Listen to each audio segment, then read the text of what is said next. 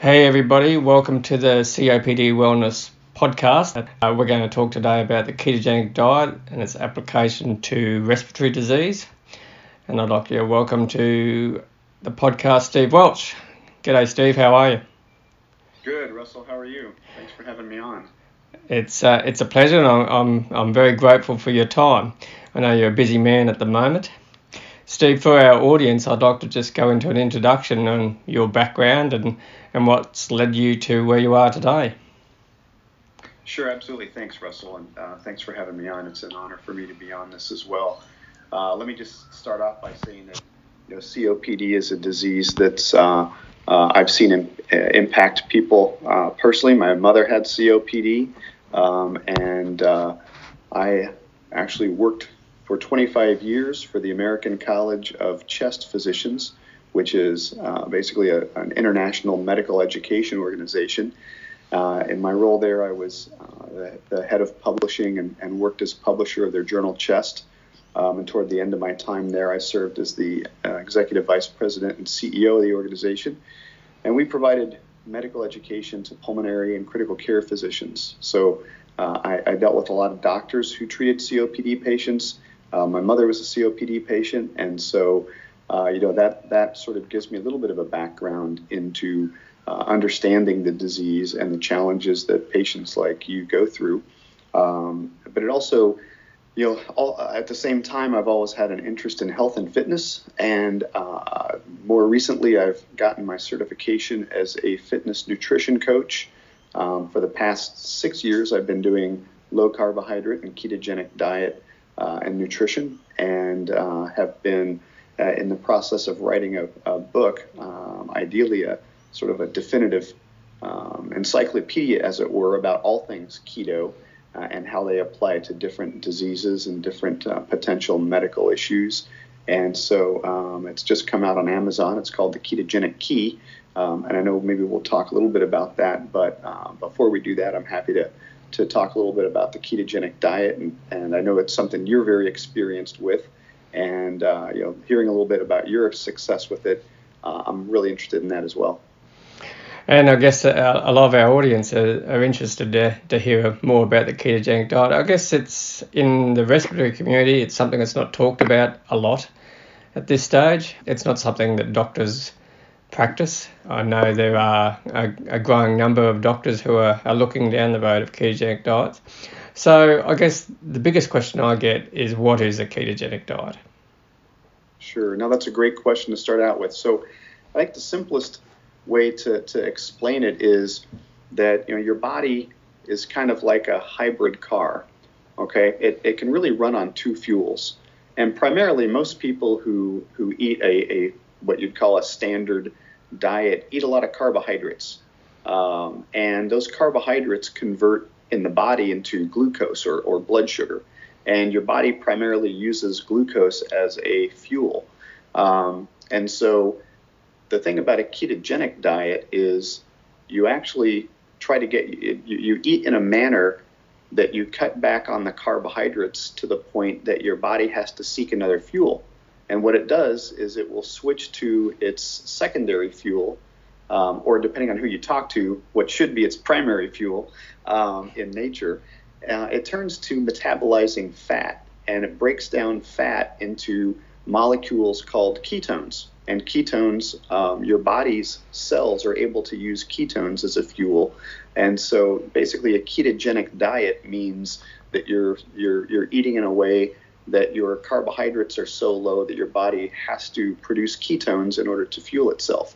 And so a well-formulated ketogenic diet typically is high in fat, it's very low in carbohydrates, and typically moderate to low in protein.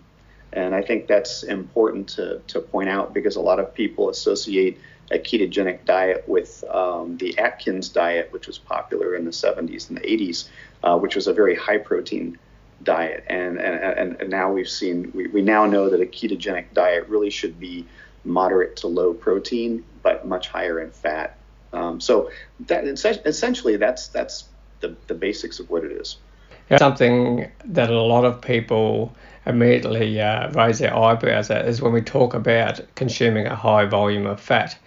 because as we know, fat has been the bad guy in nutrition for many years, or so we thought. But that's not so much the case, is it? Well, yeah, I mean, it's really hard because for the last 50 years, it's been drilled into our head that fats are bad and that we should eat more carbohydrates. And of course, look what's happened since we followed that advice, as everybody has gotten, obese, type 2 diabetes runs rampant, heart disease. It turns out that the advice we got was faulty due to some bad science and some bad lobbying and influenced by the food industry. Research has now shown us very clearly that fats really are not the villain, and cholesterol is not the villain it was led to be believed to be. And so the thing about a ketogenic diet is, first of all, I think people should understand that your body needs fat and your body needs cholesterol. In fact, cholesterol is such an important nutrient that if you don't eat enough of it, your body will produce it itself. But the thing is that eating cholesterol is not necessarily a bad thing, because your brain is 60% fat and cholesterol, and both your nervous system, your hormones, all are derived from cholesterol. So eating cholesterol is actually pretty important. The problem happens when we eat fats with sugars and refined carbohydrates, because what happens when you eat a lot of carbohydrates, especially sugar and refined flour, things like that, it causes your blood sugar to spike. And whenever you have a spike in blood sugar, first of all, glucose in your bloodstream is toxic. So your body looks for a way to get it out of there as soon as possible, because it can causes inflammation. So what your body does is when you eat those carbohydrates and you spike your blood sugar, your body will release insulin. And insulin's role is to go out to your bloodstream, take those glucose molecules and shuttle them into your cells to use for energy. Or if you've eaten a lot of them and consumed a lot of them, then it'll take those extra glucose molecules and it'll store them as body fat. And so the thing about insulin is it is also an inflammatory hormone. So when you eat a lot of carbohydrates, you're basically creating an inflammatory state in your vascular system because of the high levels of glucose and the high levels of insulin that are required to get the glucose out of there.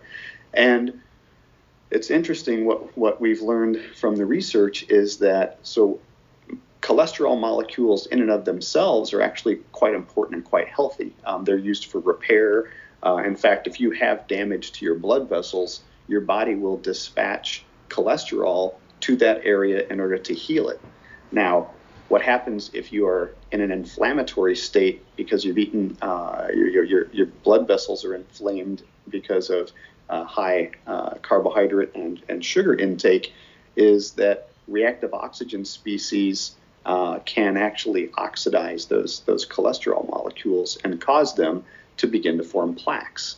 And so the thing about heart disease is cholesterol's been villainized, but it's only a villain in the context of eating a high carbohydrate and high sugar diet. If you don't do that, cholesterol is incredibly healthy for you and actually incredibly restorative to a lot of your body and its organs.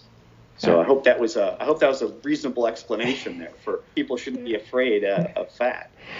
Absolutely, it was a very in-depth explanation. And I guess what people have got to understand, when we're talking about fats, we're not talking about the sort of fats you're going to fry your chicken in. We're talking about good, healthy fats derived from plant, animal foods, that sort of thing. And when we combine good, healthy fats with carbohydrate restriction and a moderate level of protein, I guess, as I've experienced, that's where the magic happens. You go into ketosis.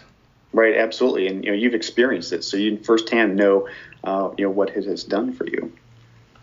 Yeah, and I think what you talked about there with the role of inflammation is very important, because it plays such a big part in respiratory disease. We'll talk about shortly. But as far as the history of ketogenic diet, a lot of people think it's a celebrity diet, it's a fad diet, something new. But this diet's been around for a long time, hasn't it?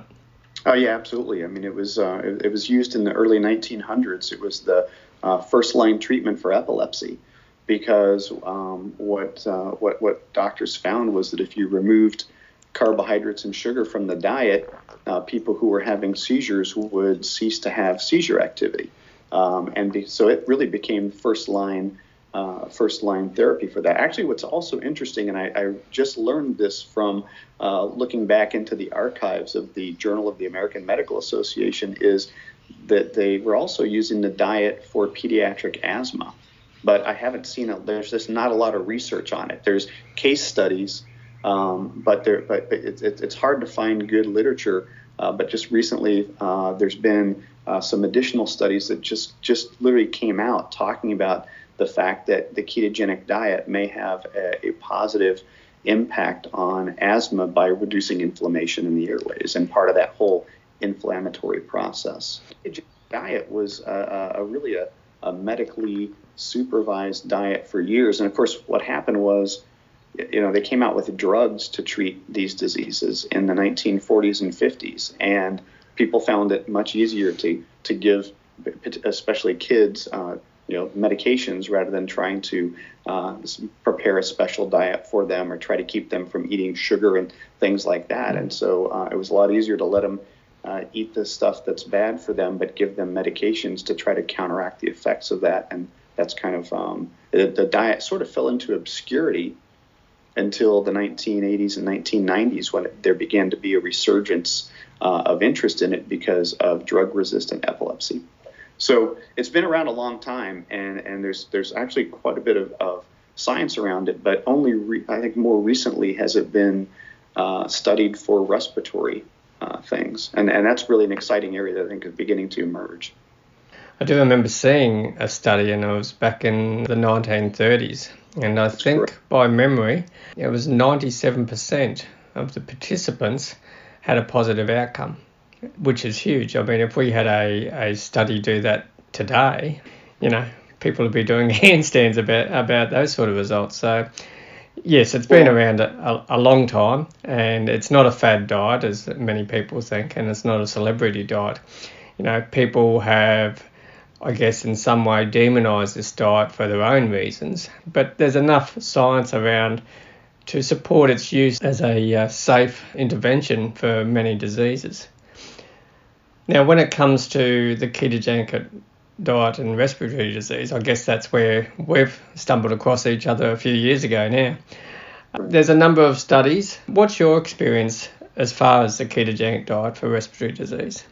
Well, I mean, first of all, I will say I'm not a physician. I worked for a physician organization for years, so I haven't cared for patients with the disease, but certainly have researched quite a bit of it. And what's interesting is the journal that I was the publisher of, Chest, actually published quite a bit of science in the 1990s about providing high-fat nutrition to hospitalized COPD patients. And what they found was that when they provided these patients with a high-fat feeding regimen, it improved their gas exchange and it decreased their CO2 production, which invariably was of benefit to them.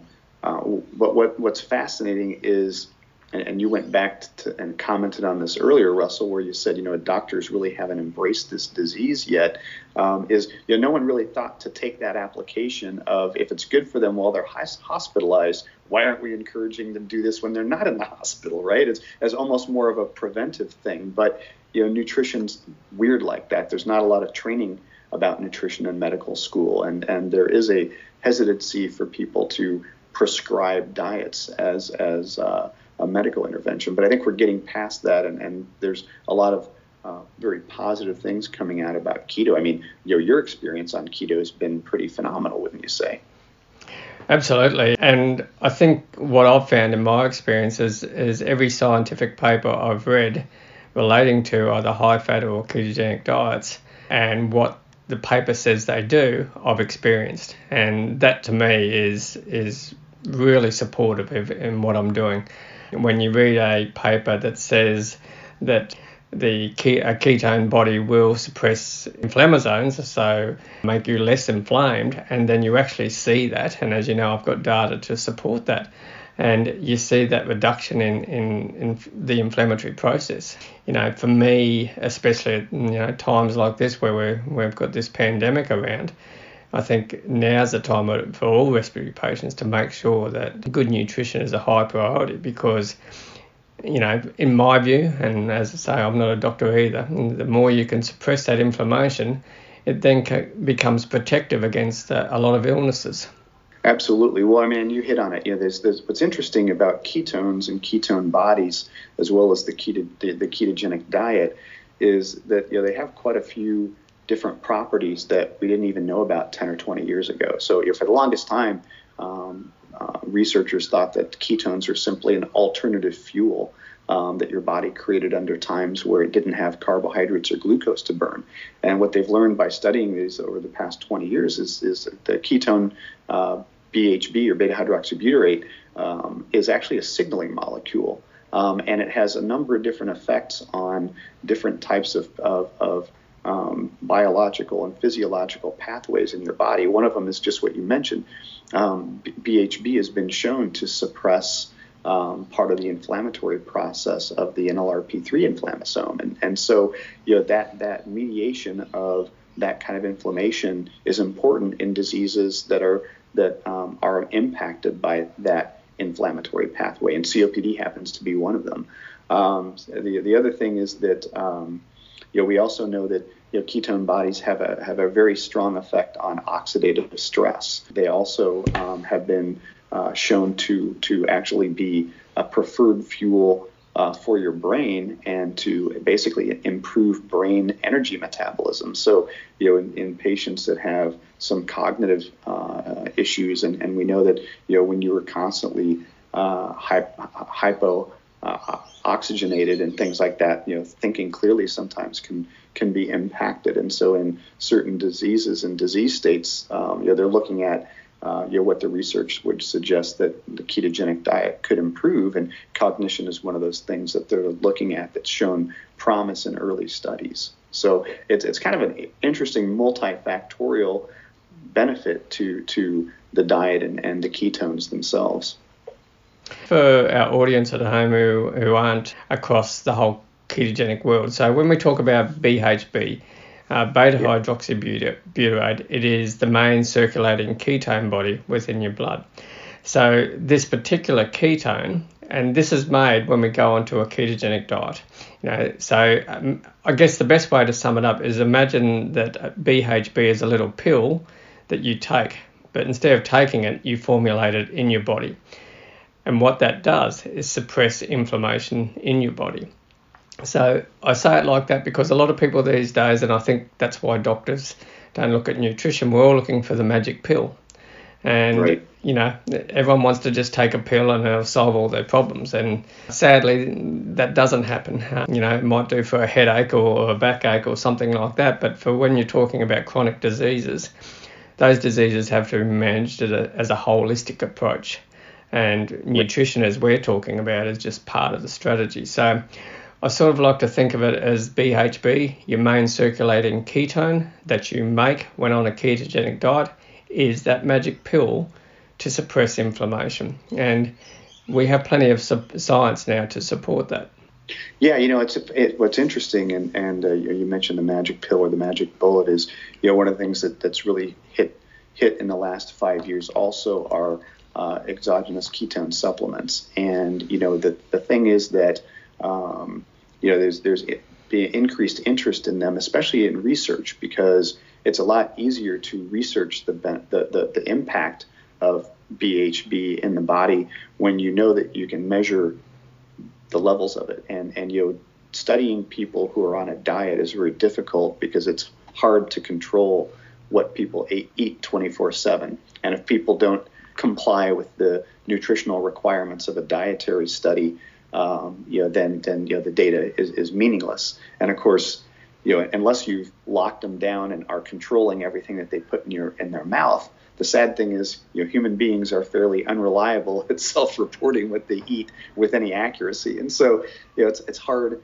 for there to be really good studies on diet. And so I think, one thing that I'm excited about at the advent of, ketone supplementation isn't just that it can be a great way to boost some of the effects of the ketogenic diet, but it also makes it easier for researchers to study the effects of BHB and these ketone bodies in our body. And that to me is something that's really exciting, is now we're starting to see these research studies come out because they can actually do that research with some semblance of confidence in the circulating levels of BHB that are in people's bodies. Yeah, look, absolutely. I was very fortunate.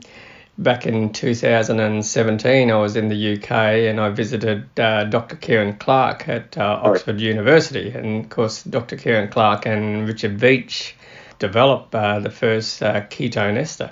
Anyhow, at that stage when I visited Kieran, I was actually very breathless, and she got me to sample the raw beta hydroxybutyrate supplement, ketone ester, and it is horrible. And within an hour, my symptoms had reduced markedly, and my wife and my son, who was travelling with us, had made the comment they can't believe how it has suppressed that breathlessness that you're experiencing. Now, that's not science, it's just a personal experience. So later on, when I've come back to Australia, we now have BHB supplement that is commercially available. And I did some work with where we supplemented the ketone ester with blood markers, mainly CRP. And what was interesting, in a 12-hour period, we were able to shift my CRP levels down just by supplementing, and to a level that I'd never achieved before. So I think there's a lot of work we need to do in this area, because especially for respiratory patients, I think the ketogenic diet or supplementation can be a very useful strategy. Yeah, I absolutely agree. And, I think that there's a role for both. I think I always fear that people are going to think that there's just a magic bullet that they can take and they can continue to practice bad habits and poor eating. As a nutrition coach, I always want to see people eat the right way. But I think there's a lot of promise for using supplementation to boost things and to improve benefit. I think the other thing that's interesting too, though, is there's been some studies that have shown, there was one that came out late last year that was looking at the impact of the ketogenic diet on viruses. And they were specifically looking at influenza. But there's definitely some evidence that the ketogenic diet has sort of a immune enhancing or a protective effect against certain types of viruses in the body. But they had a control group that had people on a ketogenic diet. They had people on a ketogenic diet and supplemental ketones, and then they had a group that was on supplemental ketones, and then they had a group that was on nothing, just normal diet. And what was interesting was it was only the people who were on the ketogenic diet who showed the impact. And so I think there's definitely not a replacement for the diet, but I think that there are some opportunities to enhance that effect. And again, this is really fascinating. So what is it about the constant consuming of those fats that enhances the effect of the diet on those viruses? That's a really interesting thing, and I can't wait for more research to come out about it. And I think that's going to happen soon. We've seen this week, I think it's Buck Institute, where Brianna Stubbs works. They've released a paper summarising the effects of the ketone bodies on viruses, and they draw a picture in that study about the role of the ketone body being able to suppress cytokines, which are very important in the development of COVID-19. Also, the suppression of inflammation, oxidative stress, all these things, not only are they relevant with viruses and the current one we're experiencing now, they're also relevant with respiratory diseases, whether that be COPD, pulmonary fibrosis, asthma. All these diseases all have one thing in common, and that is inflammation. Talk a little bit about diet and glucose, because another area that's kind of interesting that the ketogenic diet is showing promise for is that they've shown in some studies that when there's a high level of glucose in airway surfactant liquid, it makes the airways more prone to infections, and certain bacteria seem to grow better and take hold better when there's higher levels of glucose in that airway surface liquid. And so I think that there's a role there for looking at carbohydrate restriction and sugar restriction in order to keep glucose levels low, because they may actually create a more hospitable environment for certain types of bacterial infections in the lung. So that coupled with the anti-inflammatory effects of the diet or exogenous ketone supplements. This stuff to me is just really, we're like on the cusp of some really exciting things here that I hope will benefit respiratory patients, because having worked for an organization for 25 years, that constant sort of new things coming out that may be of benefit is always exciting to hear about. It is, and my experience as well. 4 years now, or coming up 4 years, I've been using ketogenic diet. In the past, I would generally have 2 infections a year where I'd be on prednisone antibiotics. I haven't been on either of those drugs for just over 3 years. Wow. So touch wood, I haven't had an infection. I'm known in the community as a COPD athlete because I do marathons and all sorts of things, but I'm a firm believer that lifestyle intervention and the holistic approach to managing COPD is the reason why I can do that. It's not that I've found a magic pill or anything like that. It's your strategies you use to manage your disease, which is so important. Well, I think you hit the nail on the head too. That you're also very active, and we certainly know that pulmonary rehabilitation and exercise are important for helping people with compromised lung function, and to help them try to strengthen their breathing and to stave off the effects and the symptoms of some of the diseases that they may suffer from. So you're combining all the elements that a person should do, and I think you're a great walking example of what can be possible if people truly take control of their habits and their lifestyle, and can try to positively impact what's happening. How about tell me a little bit about this, because we're talking about all the great things about it. Have you had any negative? Because I've been a ketogenic dieter for years, so there's certain things I've run into, but you've got the added complexity of having a severe lung disease. What kind of side effects have you had from it, and do you have any thoughts about that you want to talk to people about, or that you want questions for me along those lines? It's a good question to ask, because for me, I haven't had any long-term side effects, and it's a debate I have with a couple of nutritionists back here in Australia of why the ketogenic diet doesn't get used. Now, there was a paper years ago about gastric emptying through high-fat diets. Now, the thing is, when you adopt to anything in life, you have to do it slowly, and you have to process to do that. Now, when I first started the ketogenic diet, I went full bore into it, because that's the sort of person I am, and I was eating a lot of fat, and of course my body wasn't ready for that, and so diarrhea was absolutely part and parcel of what happened. But then after talking to a few people about what was happening, they said, no. They said, you've got to just do it, transfer over slowly, and let your body get used to transferring over to the diet, which I then did. So I went more of a process where I had already restricted the carbohydrates. I was having moderate protein, but I was only then going for moderate amount of fat. And that was the game changer for me. I never had any of those side effects again. I built up the amount of fat that I was consuming. My body was able to cope with that fine. And nowadays I don't have any side effects from using a ketogenic diet whatsoever. My body is totally used to it. So for me personally, my inflammation levels are crazy low, which is what everyone wants. My cholesterol levels are in the perfect range. So these are things that we need to look at when we're monitoring our disease. The big thing for me, I guess, is also my pulmonary function. So the respiratory scientist who did my last pulmonary function test commented that the last test was the best result I'd had since being diagnosed with COPD. So, that's a pretty powerful thing when you see that, and you notice it in day-to-day life, just your breathing and how much better you feel.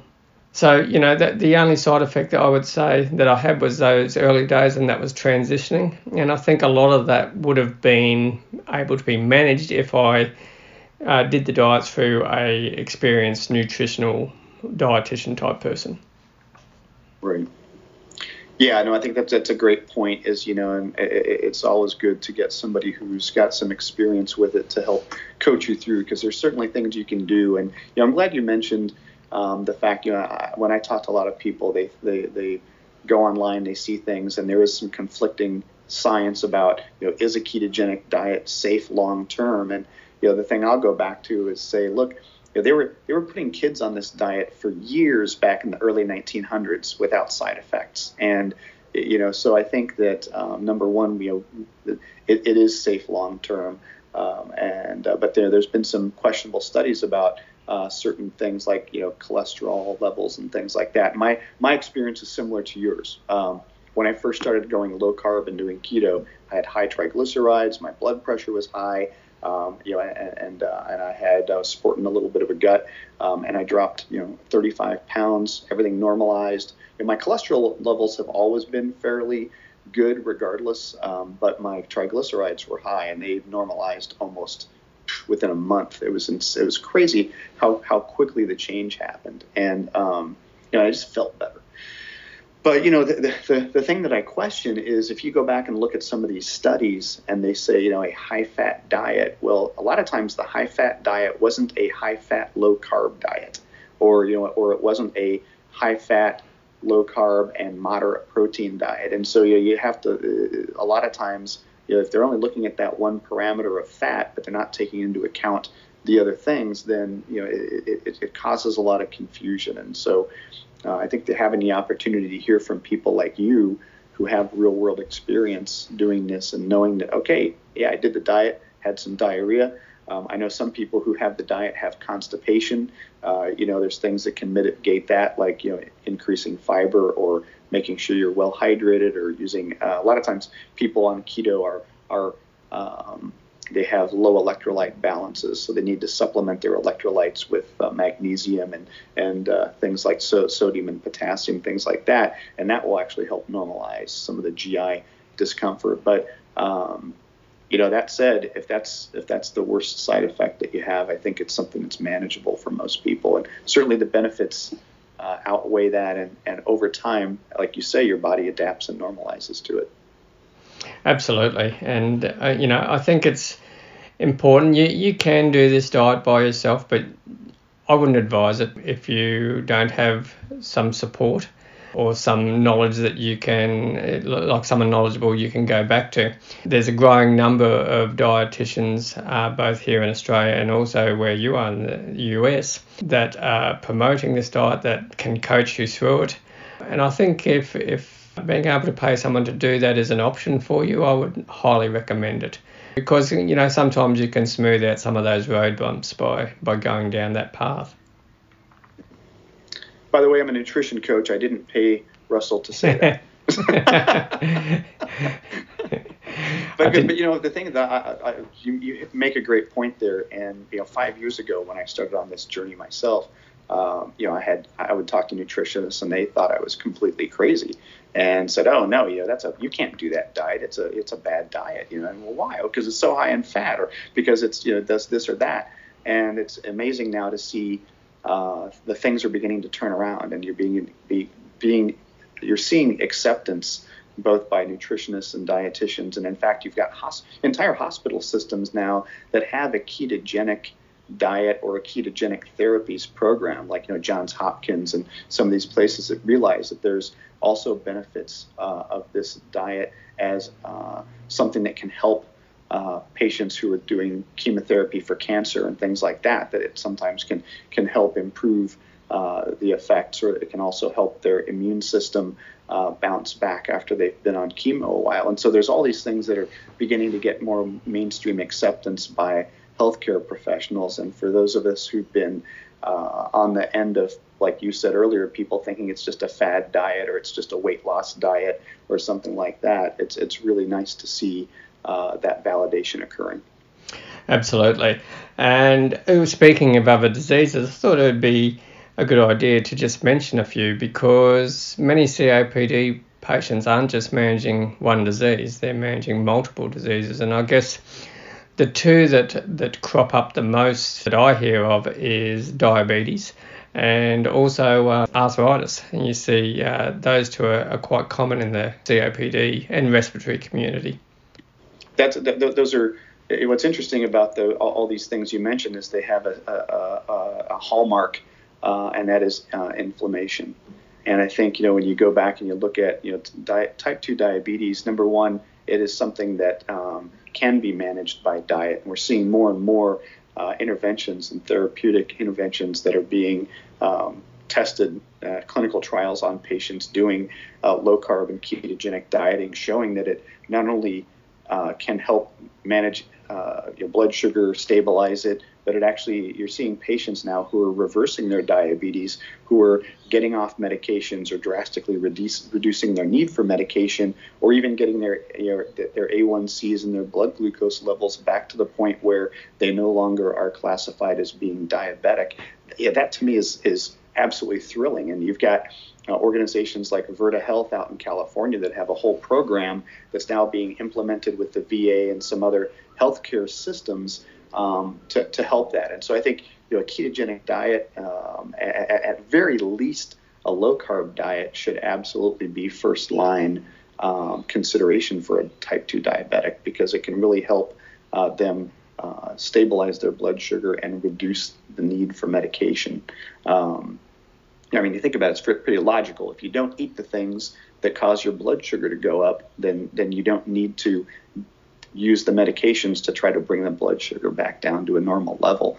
And over time, your body really gets burned out in terms of those constant blood sugar highs and insulin releases, and that's what causes insulin resistance and all those things. And so diabetes is absolutely something that can help. Plus, when you have a diet like the keto diet that at the same time helps people to lose weight, you have that added benefit of the weight loss, which can also help improve lung stress and things like that, and respiratory function. So that's a big one for sure. And then with arthritis, I think, you've kind of hit the nail on the head earlier when you talked about BHB's ability to suppress inflammation. And I personally have known quite a few people who've done the ketogenic diet, and these are all anecdotal, but have reported less aches and pains, less severe achiness in their joints once they started doing the diet and did it for a while. So I think those two absolutely are things that can benefit from a keto diet. The other one that just come to mind too, because I remember seeing this paper a little while ago, is the benefit for people suffering with migraines using the ketogenic diet as well. Yeah, ketones, there have been studies that have shown that even if you're eating carbohydrates, if you consume ketone supplements, your brain will preferentially use the ketones for fuel. So there's definitely a connection there where ketones are incredibly useful for your brain because they're a high yield fuel. In fact, ketones generate, I think, 38% more energy or more ATP than glucose does. So, your brain's a very energy hungry organ. And I know I've read some of those studies around migraines, and it's kind of a two-factor process where number one, by not eating a lot of carbohydrates and sugar, it kind of helps to calm down some of the overexcitability that happens in the brain when you reward those pleasure centers with sugar or high levels of glucose. But there's also the inflammatory, the anti-inflammatory effect of not eating those things, as well as with ketones or a ketogenic diet, you also have a reduction in oxidative stress, which they think may play a role with migraines. So, in general, it kind of helps improve brain energy metabolism, which is, I think helps. The theory is that it helps alleviate the migraines.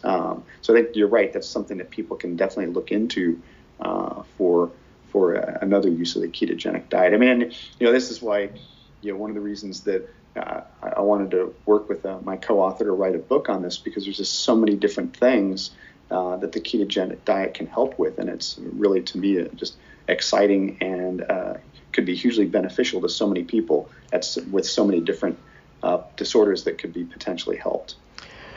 It's interesting online. You will see some people who are down on the ketogenic diet make comment that, you people talk about this diet like it's the cure-all for everything. And it's not the cure-all for everything, but the reality is that many of our chronic diseases all have one thing in common, and that is inflammation. And there is enough science, plenty of science, showing that the ketogenic diet or supplementation of ketones can reduce inflammation significantly. So yes, it does help with a lot of different diseases, but they all do have one thing in common, and that is inflammation. Speaking of which, I thought we'd get to a few questions. I've got a lot of questions come in, but they're all pretty similar.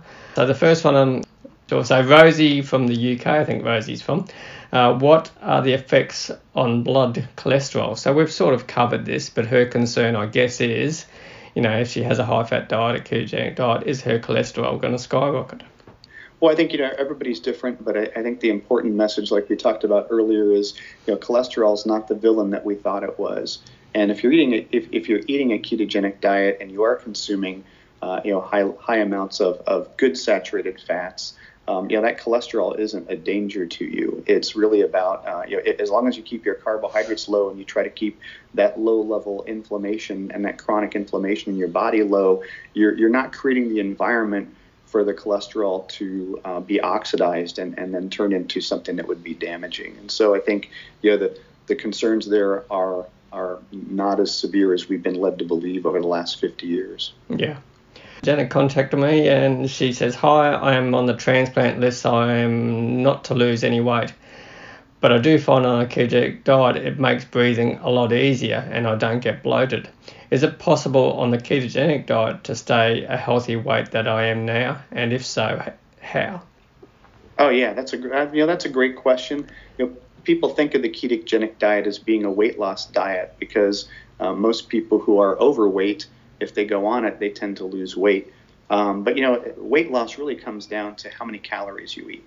And with a ketogenic diet, if you are in a situation like hers where she doesn't want or doesn't need to lose weight, then the answer is simply to eat enough calories that you don't go into a calorie deficit. And the great thing is, on a high-fat diet, it doesn't take much to consume a lot of calories.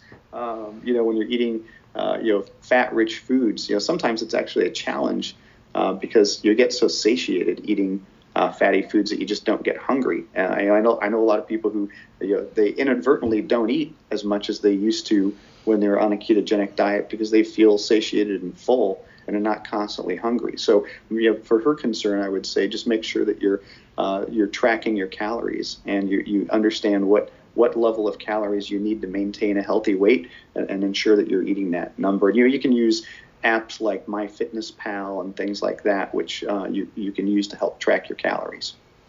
Yeah, and you raised a good point there about ketogenic diets or high-fat diets being satiating, because I've done this experiment myself where if you put a 2,000 calories of a ketogenic meal in front of you and then 2,000 calories of a carbohydrate-rich meal in front of you, you'll get through that ketogenic meal so much quicker. You won't feel bloated and you won't feel breathless. So when we look at a high carbohydrate meal, it's got to be big because carbohydrates aren't nutrient dense. So you have to eat more of them to get the same amount of nutrients. So I think that's, especially people who are struggling with weight loss.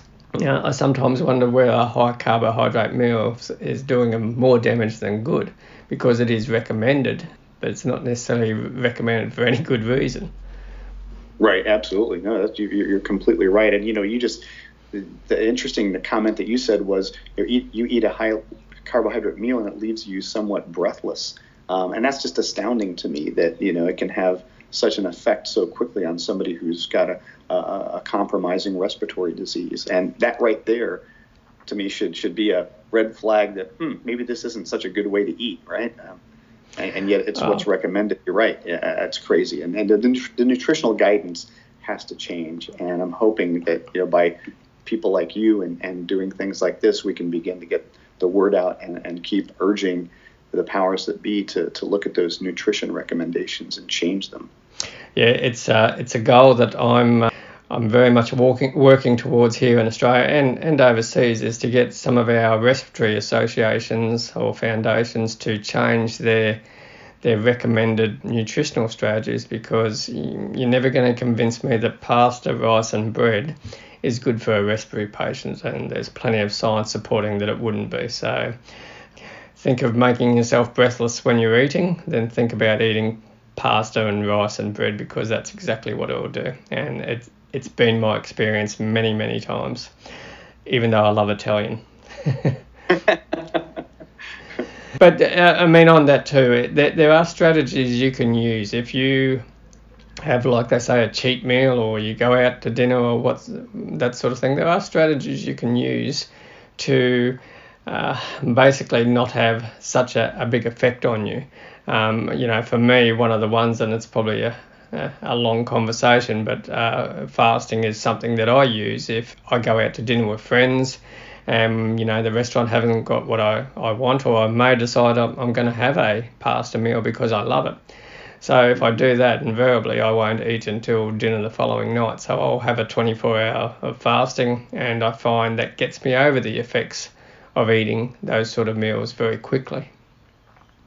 Yeah, fasting, that's a great thing. We talk a little bit about that in the book. It's one of the things that we focus on as an adjunct strategy to enhance ketosis, and it's incredibly effective. And it's actually, it's actually pretty good for you too.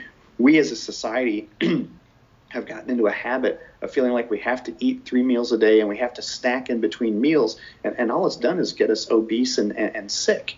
And so your body's designed to not have to constantly have food in it all the time, and yet we've created this expectation and gotten into these habits that I think once you free yourself from that, it's amazing how much better you feel. And I'm sure I know when I do some fasting, I feel so much I just like lighter on my feet is one way to describe it. I mean, I just sort of feel like my body's working a lot better when it's not all bogged down with food 24/7. So that's a great point, and I'm glad you mentioned that. Yeah, and the frequency of meals is something that is, it's such a big thing. I know in the respiratory community, we're told to eat more small meals a day, have more frequent feedings, just smaller meals, because that'll stop you being breathless. Well, you know what, it doesn't, because it really depends what those small meals are. Yeah. If you're eating 6 high carbohydrate meals throughout the day, you're going to make yourself more breathless, you're going to spike that inflammation, you're going to do everything that we don't want to do. So I can't understand why that's still promoted as a strategy for respiratory patients. And I have defied many researchers to come and show me the research that supports that way of eating. Still yet to see any research. So me personally, I haven't eaten more than 3 meals a day since I've been on this diet. I have 2 meals a day. They are generally lunch and dinner. It's very rare that I'll have breakfast, and if I do have breakfast, I won't have lunch. Because I'm eating a ketogenic diet, a high-fat, low-carb regime, and you are satiated. I'm still getting in my 2,000 to 2,500 calories a day, which is ideal for me. But it's just so much easier to eat like that. You're not thinking about when you're preparing your next meal. And ketogenic meals can be so easy, They can be as simple as an avocado and a couple of poached eggs. There's a ketogenic meal. The people, I think, have overcomplicated what's involved in eating this way. If someone said to me before I went down this road, hey, you can have bacon and eggs and that's going to be good for you, I would have thought, really? But it actually is. So right. No, I'm with you. I eat eggs every day. They're very satiating. I'll eat them, all kinds of ways. Let's poach them. Let's over easy. Let's scramble them with some spinach and some vegetables. And you're right. And some kind of meat, or if you tolerate dairy well, you can have cheese with it. And as long as it's real, actual cheese, you're right. The meals are delicious, and they're easy to make, and they're very filling. And when you're in a ketogenic diet, you're not hungry 3 meals a day. No. You really are just hungry a couple times a day. It's phenomenal. I love it. Saves on the grocery bill too. Yeah, it's true. It's true. People think it's going to be expensive, but it's not, because you're not eating as much as often. That's right. Back to the questions, a couple more. Deborah, she has asked, how do you avoid constipation and bowel problems? Which is not, well, I've discussed that briefly, my experience, but I've not experienced constipation on a ketogenic diet. Quite the opposite. Yeah, I'm with you. I have not had the constipation, but I know people who have. What I've been told is that make sure you're well hydrated, drink plenty of water. People don't realize when you are on a keto diet, you do tend to pass more water. The other thing is you also excrete more electrolytes. So the other thing that's really important is to make sure that you're getting electrolytes like magnesium and potassium and sodium, things like that, because that magnesium especially, I'm told, can help with constipation. And the other thing is to make sure that you're eating fibrous vegetables, dark green vegetables, things like that as your vegetables on the diet. Hopefully that should help as well. But I personally haven't experienced constipation. Like you, it's more been on the other side of the spectrum, but that tends to depend on if I eat a big dose of MCT oil or something like that, or coconut oil, that tends to clear the pipes out pretty well. Certainly does. Robin's written in, we've actually covered this, but Robin has asked, recommended for diabetes, which obviously, yes, it is. As you say, there's many companies now who are going down this road, Virta Health being one of them. And interesting enough, one of Virta's founders, Dr. Steve Finney, who was an earlier guest on my podcast, was one of the doctors who used to treat respiratory patients with high-fat supplements in hospital settings. And he talked about how you could get ventilator-dependent patients off ventilators through using a high-fat supplement. And this is something he does not understand how it's not used today, because they used it quite successfully. Yeah, I agree with you. It's the nutrition needs to catch up with the science, and it's just those recommendations are so behind the times. But yeah, absolutely.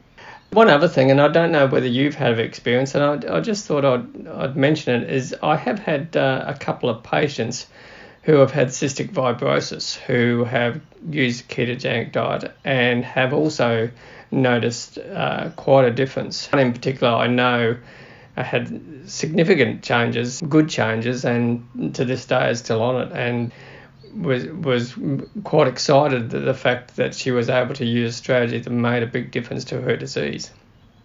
Yeah, I've heard that. I don't know anybody personally who's experienced, using the diet for cystic fibrosis. But again, when you think about the potential benefits that the diet can have in terms of helping your respiratory output and your respiratory quotient, reducing CO2 emissions, and then the added aspect of the potential for suppressing inflammation, it would certainly make sense.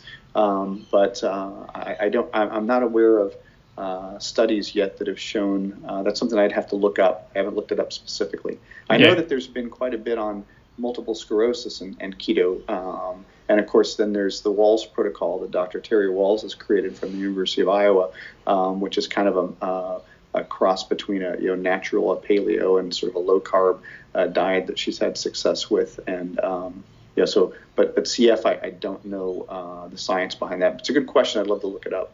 Yeah, I think we're going to see a lot of emerging applications for the ketogenic diet as we move forward with new studies. I guess one thing I'd love to talk to you about is what is in your new book. Well, I think the bigger question is what isn't in it. I actually appreciate you having me on and let me talk about it for a minute, because I'm excited about this for all the reasons that we've been talking about today. And that is, I teamed up with Dr. Lori Shemek, and Dr. Lori Shemek wrote a book called How to Fight Fatflammation. She's kind of she's known as the inflammation terminator, and her big area of research and study has been fighting inflammation. And so we teamed up to write this book because we wanted to create kind of the definitive guide that talked about ketogenic nutrition, but we really wanted to go beyond just the ketogenic diet and talk about what we consider to be the four major techniques to help people achieve and maintain ketosis, and that is nutrition and the ketogenic diet's one aspect. Intermittent fasting, which you and I just talked a little bit about, is a great way to help optimize ketone levels. We talk about ketone supplementation like we just did with racemic ketone salts or ketone monoesters. And we also talk about exercise and its role. And so in doing that, we cover the gamut of, we devote a chapter to a lot of the different diseases that have been shown to benefit from the ketogenic diet, including the ones that you and I talked about today. But we also dug into cognitive function, neurologic diseases, and mood disorders quite a bit in the book, which have also shown a lot of benefit from a high-fat, low-carb ketogenic diet, as well as potentially from ketone supplementation. And we also talk a little bit about cancer and the concepts behind how the ketogenic diet may be able to help the body fight cancer because of the dependence cancer cells have on glucose, or at least certain types of cancer. Not all cancers react that way, but a lot of cancers require large amounts of glucose to proliferate. And so there's a lot of research being done, and there's actually clinical trials going on right now on the use of the ketogenic diet for helping to make traditional therapies like chemo and radiation more effective. And we talk a little bit about that metabolic component of cancer that could be of benefit. So, we really wanted to have a book that did more than just talk about the ketogenic diet, and that's what we did. It's called The Ketogenic Key, it's literally like the Encyclopedia Britannica of ketones and ketosis, and so I'm excited about it. And in fact, I'd love for you to take a look at it and give me your thoughts, because I think I specifically put a chapter in about respiratory diseases because of conversations that you and I have had, that I think this is an important area of emerging research and emerging interest with the diet that needs to be talked about.